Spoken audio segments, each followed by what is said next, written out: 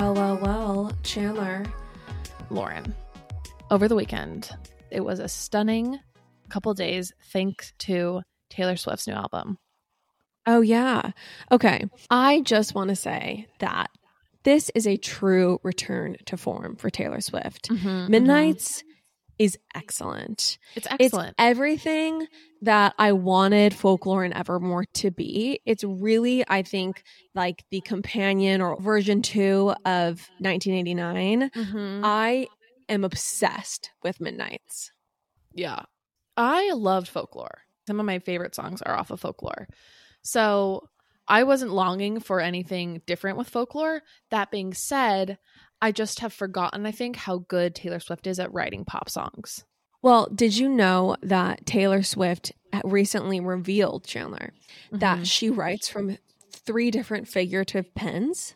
Wow. Okay. Like a ballpoint and a fine tip and a gel or something? A quill. Okay. She writes from a quill. She writes from a fountain pen. Okay. And she writes from a sparkly gel pen. That's what she said. Wow. And this album leads with sparkly gel, in my opinion. And that is why I love it so much. Like, I don't love quill Taylor Swift. I can appreciate some of the songs and I do enjoy it, but I don't love it like I do sparkly gel pen Taylor Swift, because I think that's when she's embracing like her true effervescence, her true kind of like high school girl at heart that we just all can relate to. It's just super romantic. And I think with Folklore and even more so with Evermore, that was like full, I would say Evermore was full quill. Right. I just don't like it when she takes on other characters or when she writes from the perspective of like, I'm an heiress and this is a song about being an heiress. Like, I don't care about that. I don't like it when she takes on Woodsy. Yeah, we're done with Dorothea. Yes, exactly. I appreciate the hormones, the sparkly gel pen, journal writing, You Belong With Me, Taylor Swift, because it's super romantic. And I think that's where her lyrics shine. And I think Lover really did that for me. I love the album Lover. I also love 1989. And this to me felt like a combination of those 2 albums. Okay, so I actually have the quote. She just accepted award in like some award show for 10 years basically of music. And it is quite the accomplishment, right? To have such a prolific career. I mean, she's just given us so many songs. Also, one of the things I want to say is like, I wonder if she sat down with Joe and was like, hey, like I try to pretend to write in like characters, so I'm not like talking about other guys. Like I'm talking about fictional people, but it's not really slapping for everyone. I got to go back to talking about my ex-boyfriends, and you just got to like take it because that's what's, right. letting us live in Taylor Empire. I don't know. That's just something I'm curious about. Yeah. If they ever had that conversation.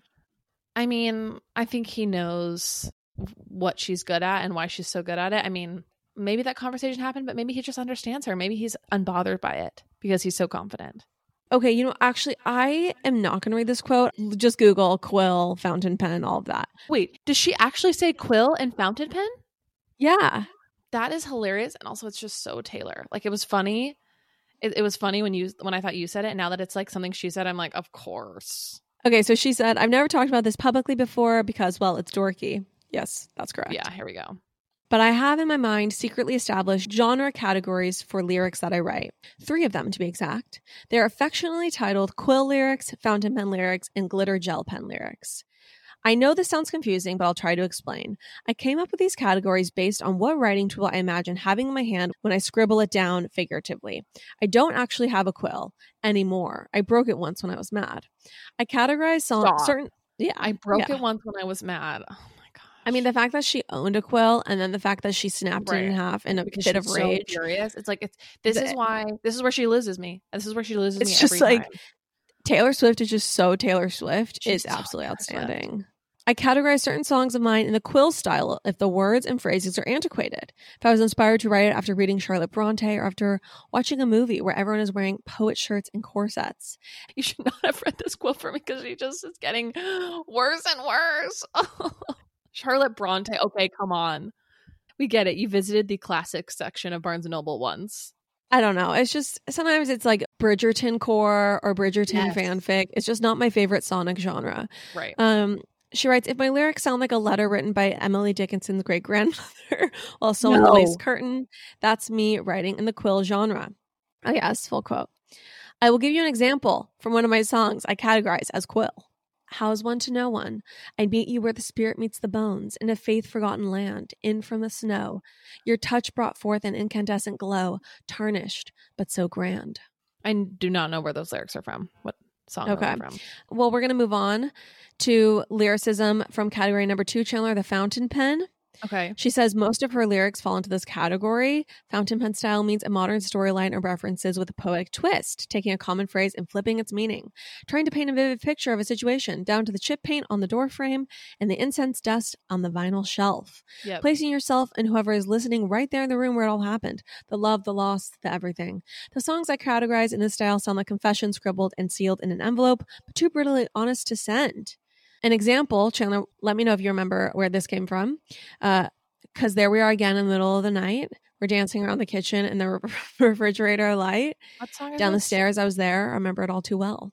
That's from the song All Too Well, Chandler. One of her most moving, the imagery there is 10 out of 10, end to end. You know what? I honestly should have a fucking refrigerator on the dance floor when Kagan and I do our first dance. To quote the one and only Joe Peacock, who you should do a full deep dive on this album with. Yeah. But yeah, that is an incandescent glow to do your first dance to.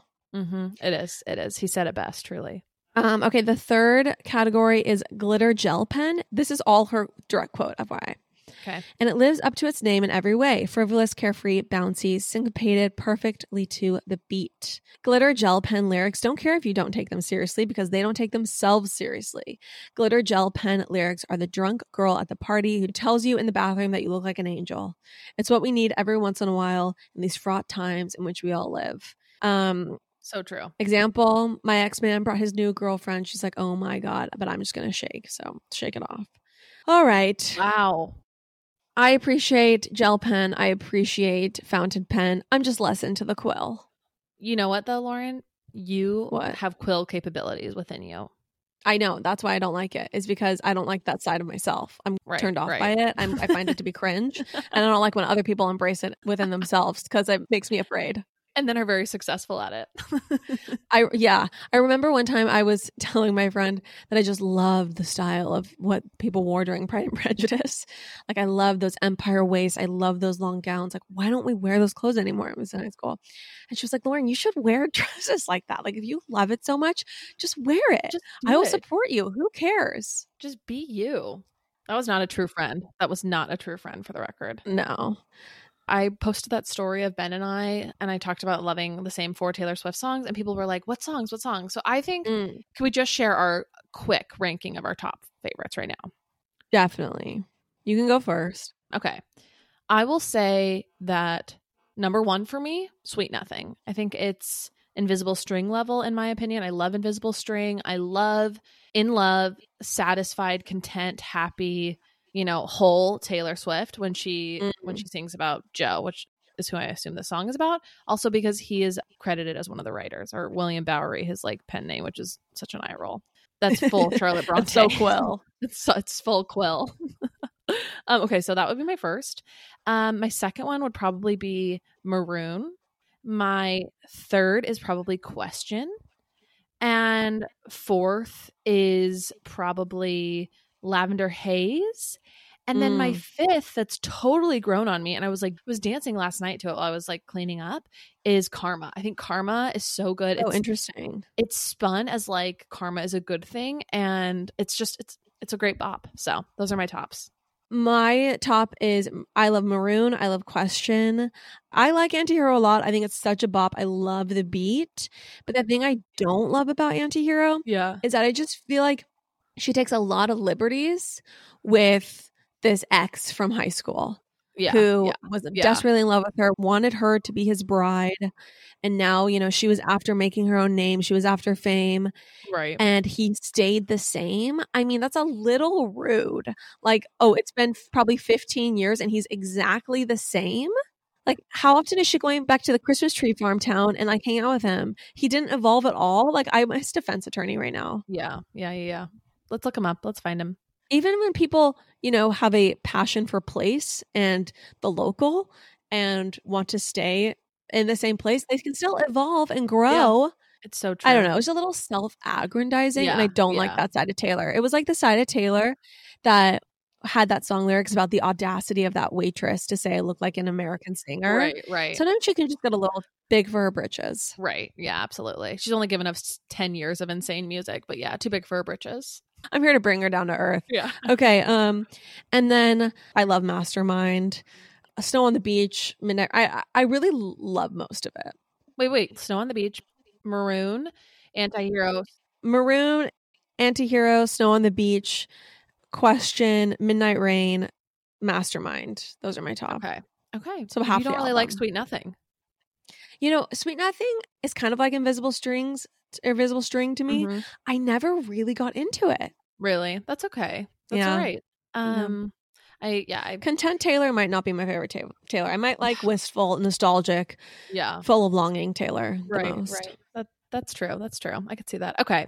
Thank you, everyone. I'm planning on doing a deep dive, hopefully with Joe. Joe doesn't know this yet, but Joe, you're going to come on the pod and talk about Midnights with me. So I'm sure he's listening to our episode. Yeah. So let's move on though.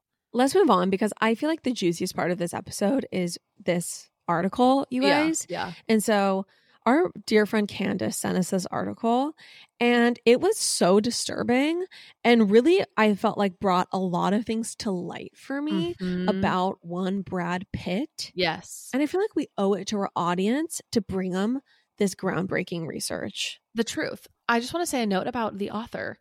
This article is by Anne Helen Peterson. She is one of the best pop culture writers who really does like a true study of pop culture. Like she doesn't just like write fun, I don't know, beach read pop culture pieces. It's not just Jared. Yeah, but yeah, exactly. Like this is cultural analysis. This is cultural anthropology. Yeah, she does like a, doctorate level analysis of all of pop culture and celebrities. And so anyway, she has a great Substack that Candace showed me and showed Lauren. So everyone should subscribe to her Substack. So one of the things that I think I have felt really uncomfortable with is everyone's adulation of Brad Pitt in the past couple of years. What does adulation mean? It just means like sycophantry. Like this is classic Lauren. I ask her what a word means, and then she lists off an equally like large word. Oh my god! It just people are obsessed with Brad Pitt, adoring fandom. Blinders on. Can I just state for full disclosure's sake, when I saw The Lost City, another terrible movie I definitely wanted to leave halfway through, like you see him on screen and he's just unfortunately such an attractive man. You have to like really turn down your biology in order to see him as like the faulty character that he is, because he's just so damn hot and he continues to be. Yeah, I don't agree. I'm not so really. I think that Brad Pitt in Legends of the Fall, to quote one of my favorite poems, that's a gene pool I would like to wade into with my pockets loaded with rocks. But with Brad Pitt today, it doesn't do it for me. He's like old to me. Okay, respectful. It almost reminds me of a very extreme case of this, which is Johnny Depp. Exactly. It's like this guy that clearly, there's more. There's this guy, I hate this word, but this guy that's like maybe a little problematic. Yeah. We are just all completely looking past that. Right. And not just maybe a little problematic. Like there's clear evidence this guy has been up to no good at certain points. Right. In ways in which our culture generally finds despicable and finds that there needs to be some sort of cultural reaction. And for Brad Pitt, we have a lot of blinders on. And so anyway, I feel like this article lays bare the problems in a really succinct, articulate way. And I just want to read it with you and read it for our listeners. Yeah, I completely agree. And let's just also acknowledge us, even a week ago, 2 weeks ago, when we did Gwyneth Paltrow Deep Dive, we had our blinders on for Brad Pitt. We were like, he attacked Harvey Weinstein. He defended her honor. And maybe he wasn't problematic back then, but we didn't really give any context for present day Brad Pitt, who a lot has come to light about. So anyways, I agree. Let's read it. Let's bring the truth to our listeners. And this is one more thing I want to say as well before we get into it. It's that I think that celebrity, Chandler, I think people don't really understand the power of PR. And they really don't get the way that images are controlled and manipulated and created. And the actual person can be completely removed from the way that headlines and media outlets generate a narrative about someone. So then in our heads, there's one person like Bill Cosby. And then in reality, there's the real Bill Cosby. And I'm not trying to say Brad Pitt is Bill Cosby level, but I think that beyond the surface of the front pages of magazines, I would say malevolence can lurk. And so with that said, let's jump right into this article. Okay, it's titled Brad Pitt and the Stink of Sad Smut. It's by Anne Helen Peterson, as Chandler said. One more little disclaimer. This article and then our conversation is going to touch on domestic abuse and domestic violence and describe scenes of that. And so if that is, a trigger for you, please proceed with caution or stop the episode. All right, so we begin. Back in the early 2010s, when I was finishing my PhD at the University of Austin, says Anne Helen Peterson speaking, I spent a lot of time in the Harry Ransom Center, the renowned archive that houses the papers of Robert De Niro, Gloria Swanson, producer David O. Selznick, and many, many others. I spent hours in those archives trying to figure out the way various star images were manufactured. How Selznick, for example, chose to mold the publicity around Vivien Leigh once she was cast as Scarlett O'Hara, or how Gloria Swanson managed to lightly satirize herself in Sunset Boulevard while studiously preserving her early glamour. Time staring at receipts and photo proofs and correspondence with press agents confirmed what I knew, through my own study of history and theory of celebrity, to be true. That stars were people, but their images, the way they came to mean within a particular societal moment, that was a product, as massaged and manufactured as any film plot. I start with this story to give you a sense of the headspace I was in when I first heard from a grad student friend working the front desk that Brad Pitt had recently been to the archive. He was in the area filming Tree of Life with Terrence Malick, the reclusive director, who'd come out of reclusiveness to spend time with the then head of the archive, Tom Staley. Pitt, accompanied by Jolie, had apparently asked to view items from some of the archive's collections, and had been, according to the archive scuttlebutt, attentive and deferential. Stars, they like esoteric archival finds just like us. If you would have told me that story in, say, the early 2000s when Pitt, his hair highlighted gold, was still in what seemed to be an ideal marriage with the equally golden Jennifer Aniston, it would have seemed weird, off, maybe just untrue. But I believed it, at least in part because it fit with Pitt's image at the time, which managed to blend the bright light of superstardom with an erudite appreciation and obsession with art and architecture, seemingly unlocked through his relationship with Jolie. So, you guys, one thing I also will say, so we did a reading of the Cut article and people really liked that. So we're going to see how this goes on a regular episode, but we're going to do commentary throughout, but we kind of got to get to the gist before we do. Right. Okay, so she continues. I have studied Angelina Jolie's publicity maneuvers for nearly 2 decades.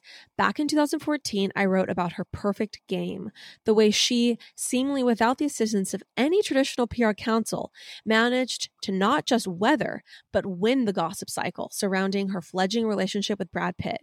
At the time, Jolie deflected from her scandalous affair not with tell-alls or backhanded allegations, but by engaging in activism and global philanthropy and disaster work, and allowing those photos of her at those events speak for themselves.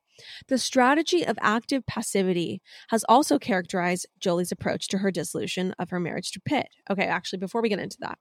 So I think that is a very, very interesting point to make. Mm-hmm. So at the time that Brad Pitt and Angelina Jolie got together, they had obviously met or started working together on the set of Mr. and Mrs. Smith, and that's where sparks flew. And I think that anyone with eyes that can see or ears that can hear and knew about this couple and how they met, had a shred of the powers of deduction, could deduce that they started an affair on the movie set. Right. I mean, if you saw the movie, you could feel the steam coming off the screen. And so I think that, it actually speaks to the power of good PR strategy that the tide of public opinion did not turn against Angelina Jolie. In fact, I would say that, yes, there was a conversation about it, but really, their relationship was widely celebrated, glamorized. They were on the covers of magazines. I mean, they became the new it couple and then family.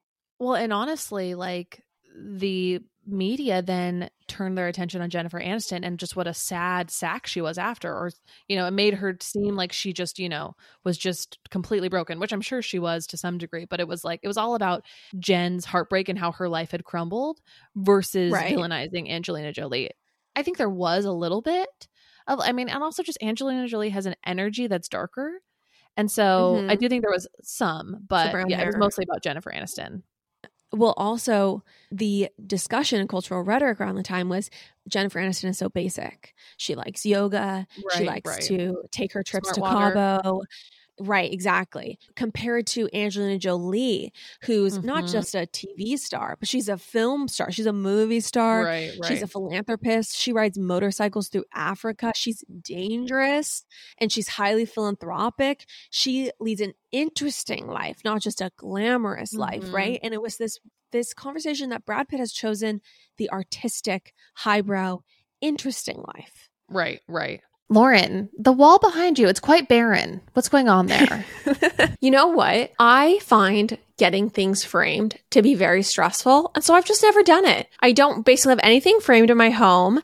And it's sad for me. It's very sad, which is why we are so lucky to be sponsored by FrameBridge right now. Yes, I am so excited to correct this wrong in my life. What's so great about FrameBridge is for other people also intimidated by a gallery wall, if you go on their website, you can just very quickly, easily upload like 5 photos or whatever it is, and they will send you different dimensioned, cute frames, beautiful, sleek, modern, so you can just hang your gallery wall and it's good to go. They make it very easy on a layperson like yourself. Everyone, see why FrameBridge has been trusted to frame over 2 million pieces. Visit framebridge.com or a local FrameBridge store to get started and custom frame just about anything. That's framebridge.com. Angelina Jolie still has this energy to this day. She gave an interview recently where they asked her if she was going to continue to act.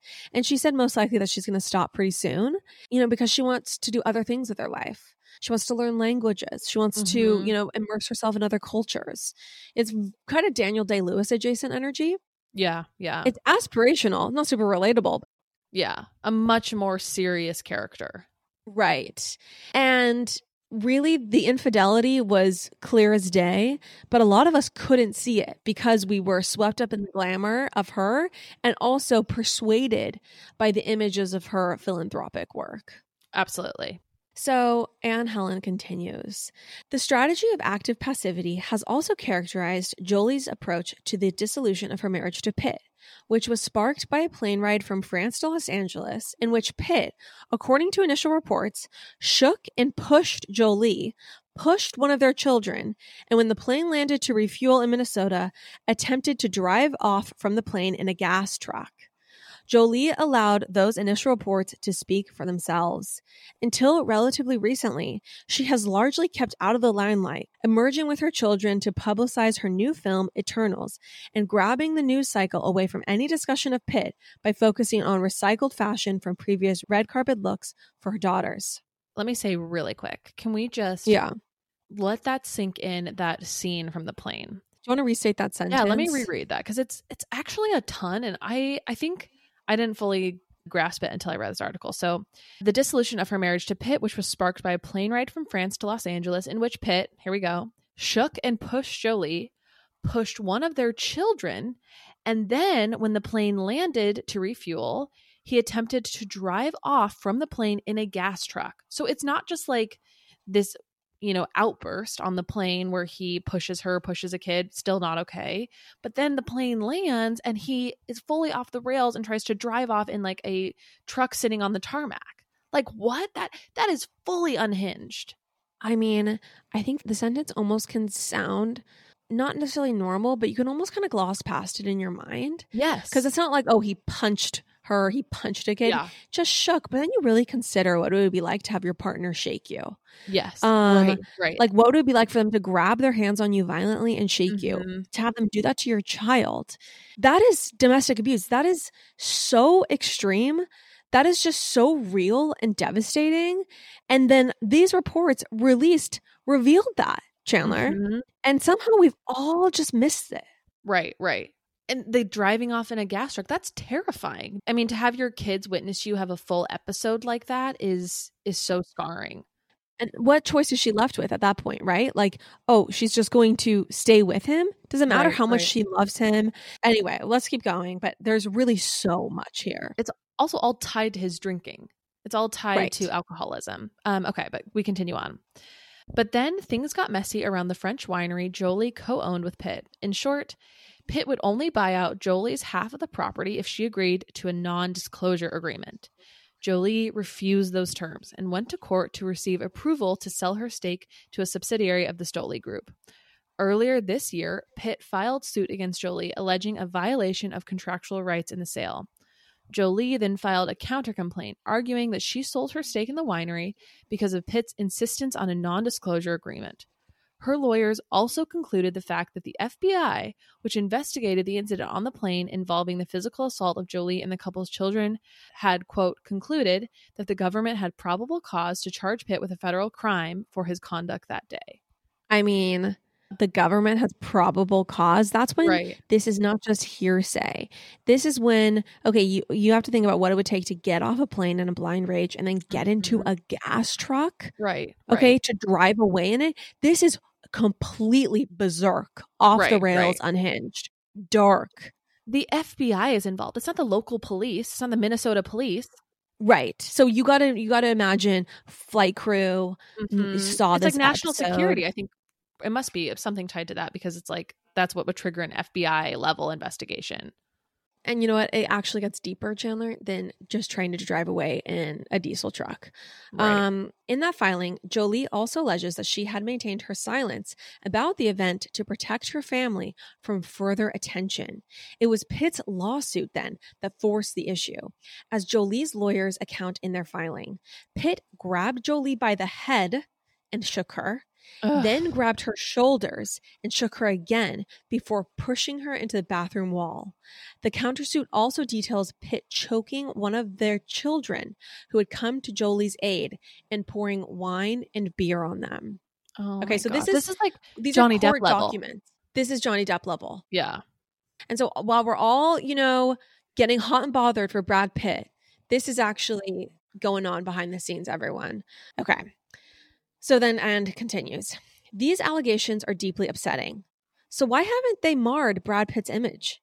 It's not even a matter of whether or not Pitt is canceled, even though, as we've seen, to be canceled is to keep working pretty much as steadily as you once did. But there has been no real scandal. If anything, reading the press around the case, you'd probably get the distinct feeling that Jolie is the villain.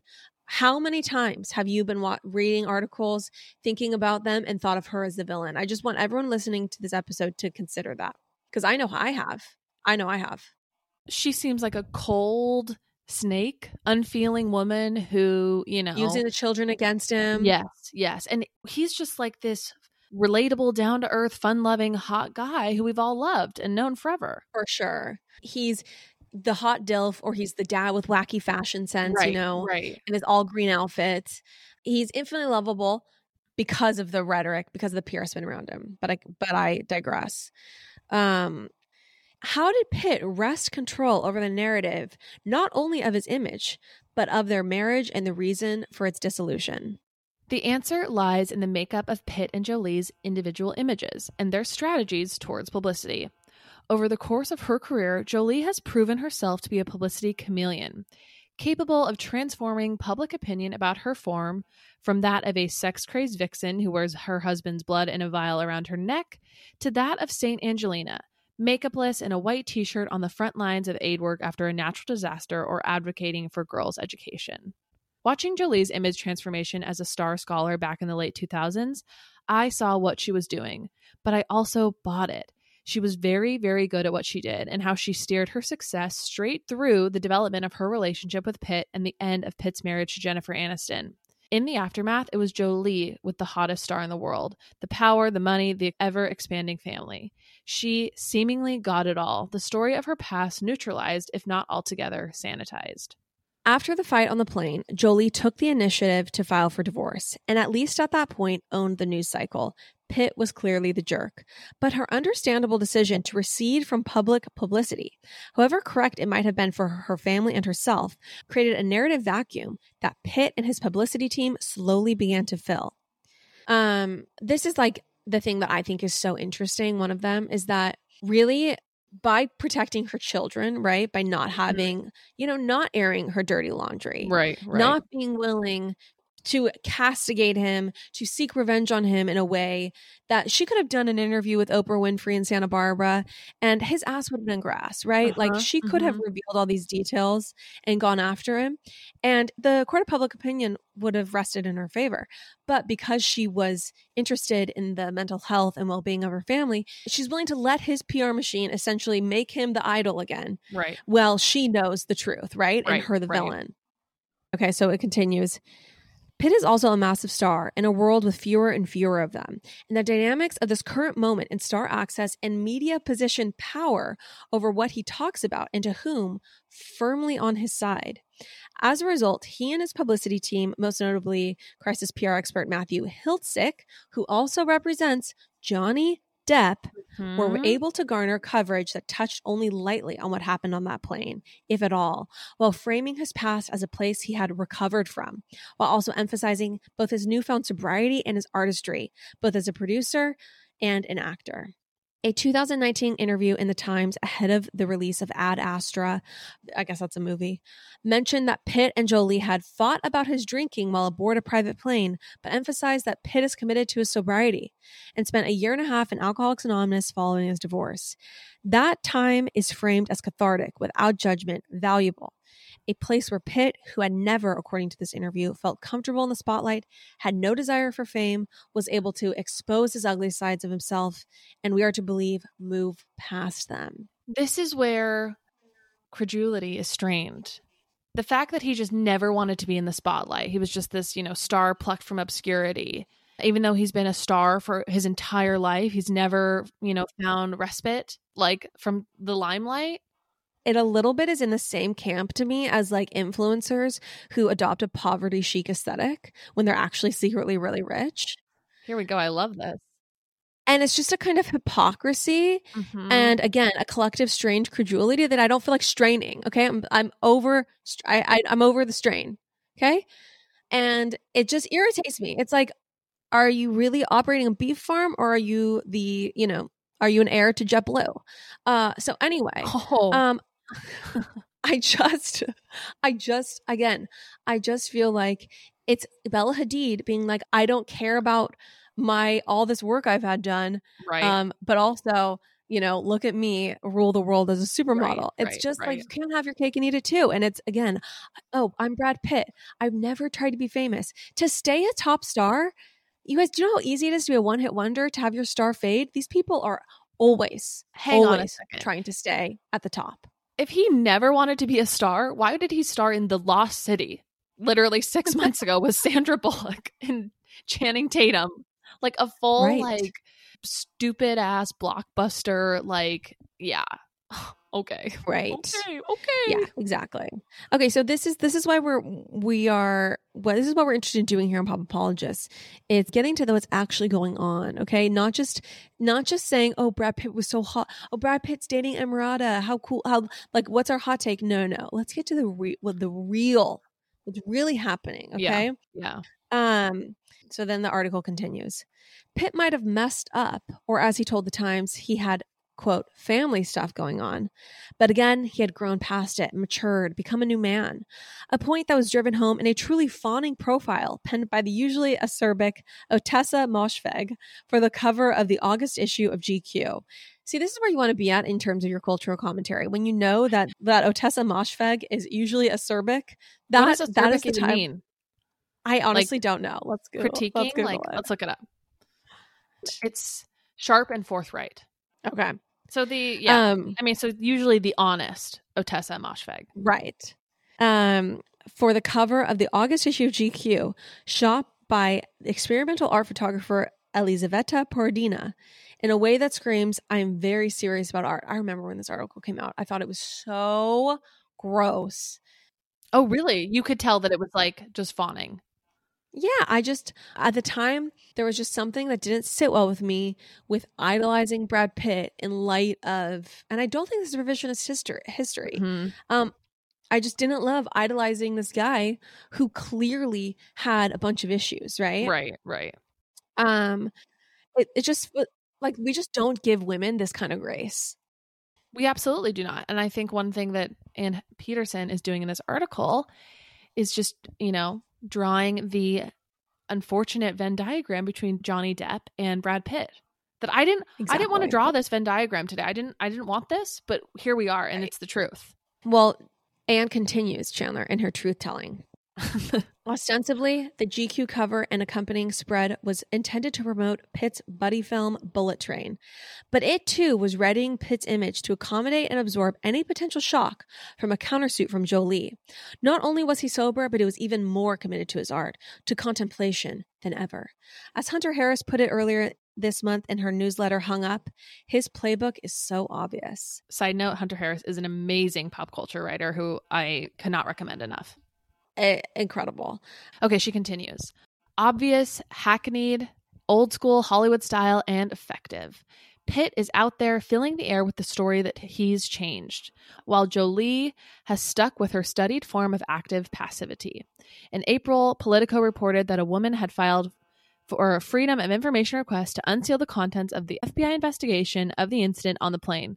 That woman, of course, was Jolie. She was showing, not telling.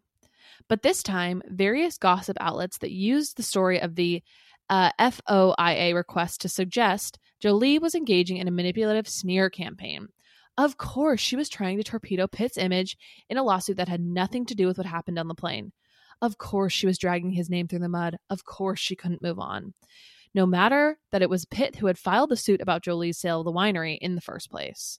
Can I also just say, like, in the midst of this, right? So she's trying to just have these documents unsealed because that's clearly her sword, right? That's her power. That's the leverage she has, is what happened on that plane. Right. The second that goes away, she's completely powerless. Right. So of course she's not gonna sign that away. She's smart.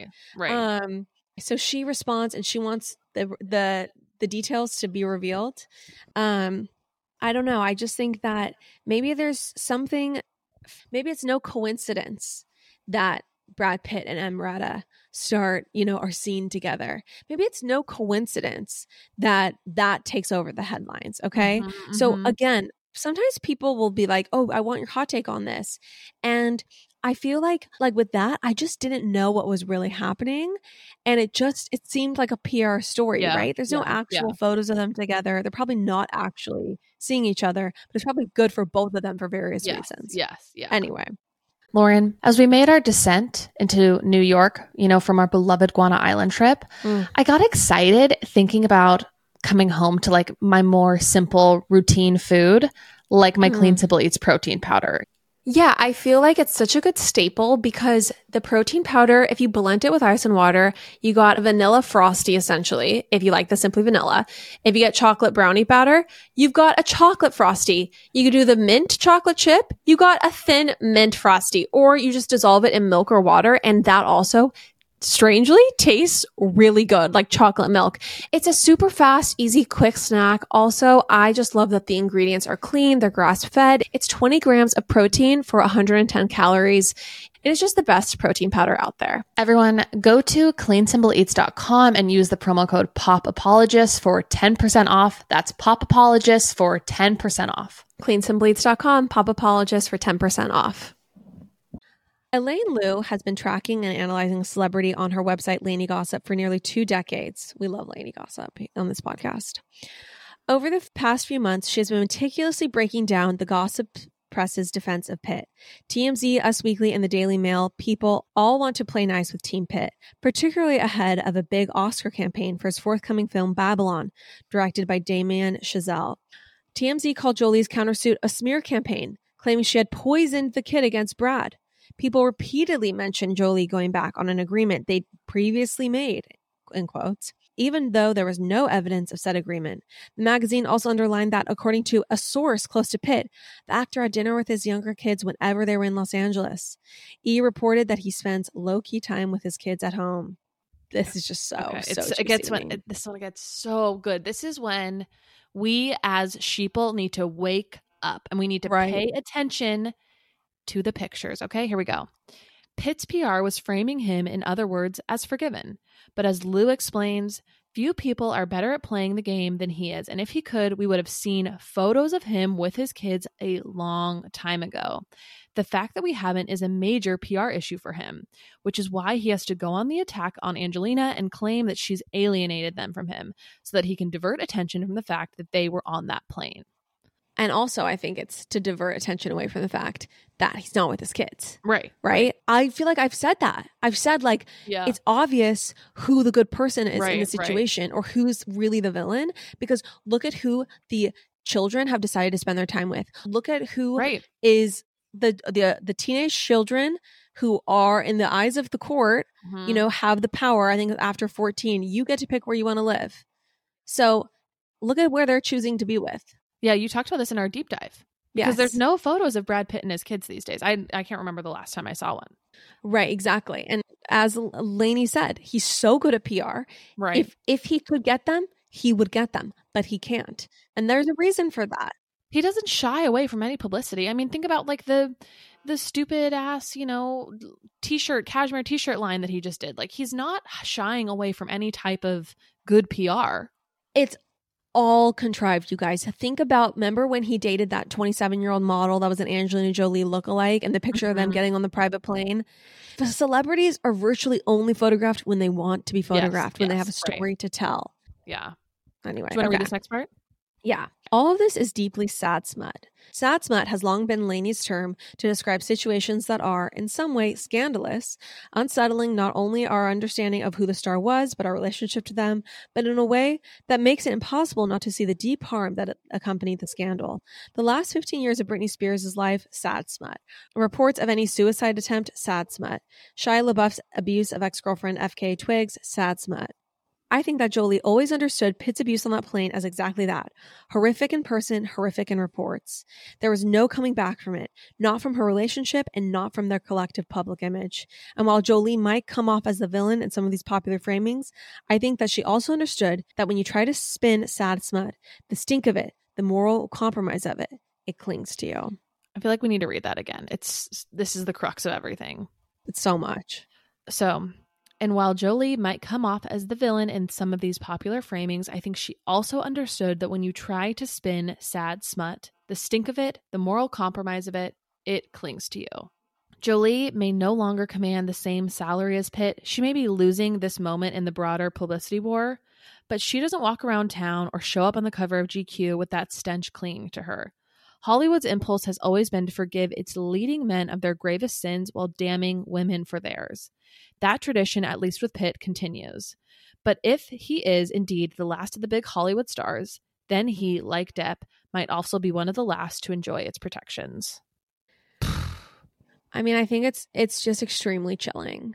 Yeah. It's extremely chilling to see the way in which someone who court documents reveal the FBI felt that there were grounds for a federal investigation.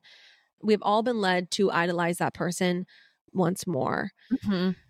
And I would like to have all of our listeners be wary of these narratives and wary of false idols, frankly.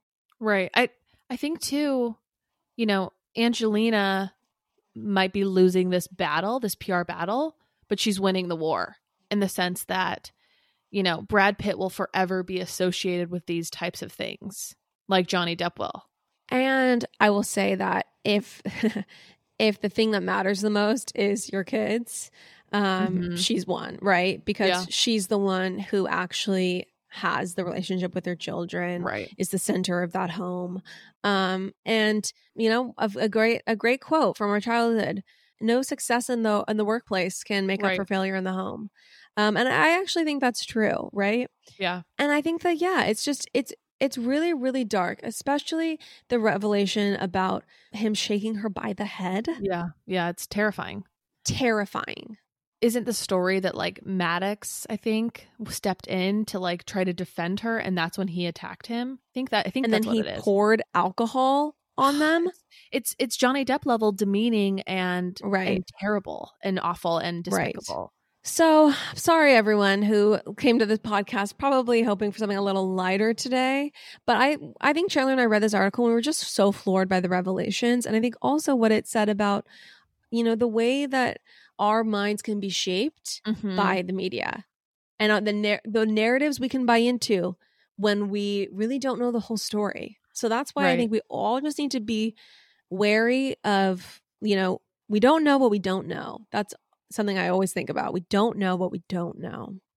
And just to get, on a macro level for a second, I think that's what we want to do at Pop Apologists. We want to be, students of pop culture and, also scrutinize it and, see it for what it is. Well, and not only that, but also, Chandler, I will say, and we kind of talked about this a little bit in New York, but there was that quote, like, small minds think about things, medium minds think about people, and big minds think about big brains, or smart people think about ideas. When we're talking about people, we're actually talking about ideas. Right. We're talking about, okay, what does it mean to be virtuous? What does it mean to be loyal? Right. What does it mean to be committed? Yeah. What does it mean to have integrity, to trust? Like all of this stuff, it's all lessons. It's all the way societies have collective morals and rules. Without those kind of without those structures in place, we enter the realm of chaos at our own peril. Wow. So on that note, Lauren and I don't have medium-sized brains. We have large brains, and we'll leave you with that. See you next week. You guys, see you next week. Love ya. This week we will have a Patreon on Friday. You guys, please share the podcast. Please, if you love the pod, share it with a friend. If you thought this episode was interesting, send it to everyone you know. Send it to at least one friend. Please share. Help us grow. Share the pod, and please. We're like 20 reviews away from 1,000 reviews on iTunes. So if you would be so kind as to leave us a review on iTunes, help us get to that 1K. It would really be amazing. It would be amazing. Love you guys. Thanks for listening. Love you guys. Bye.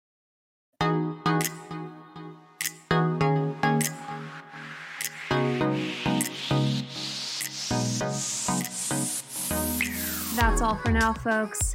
Don't forget, give us a 5-star review, hit us up on Instagram at Pop Apologists, and we will see you next week, live every Wednesday.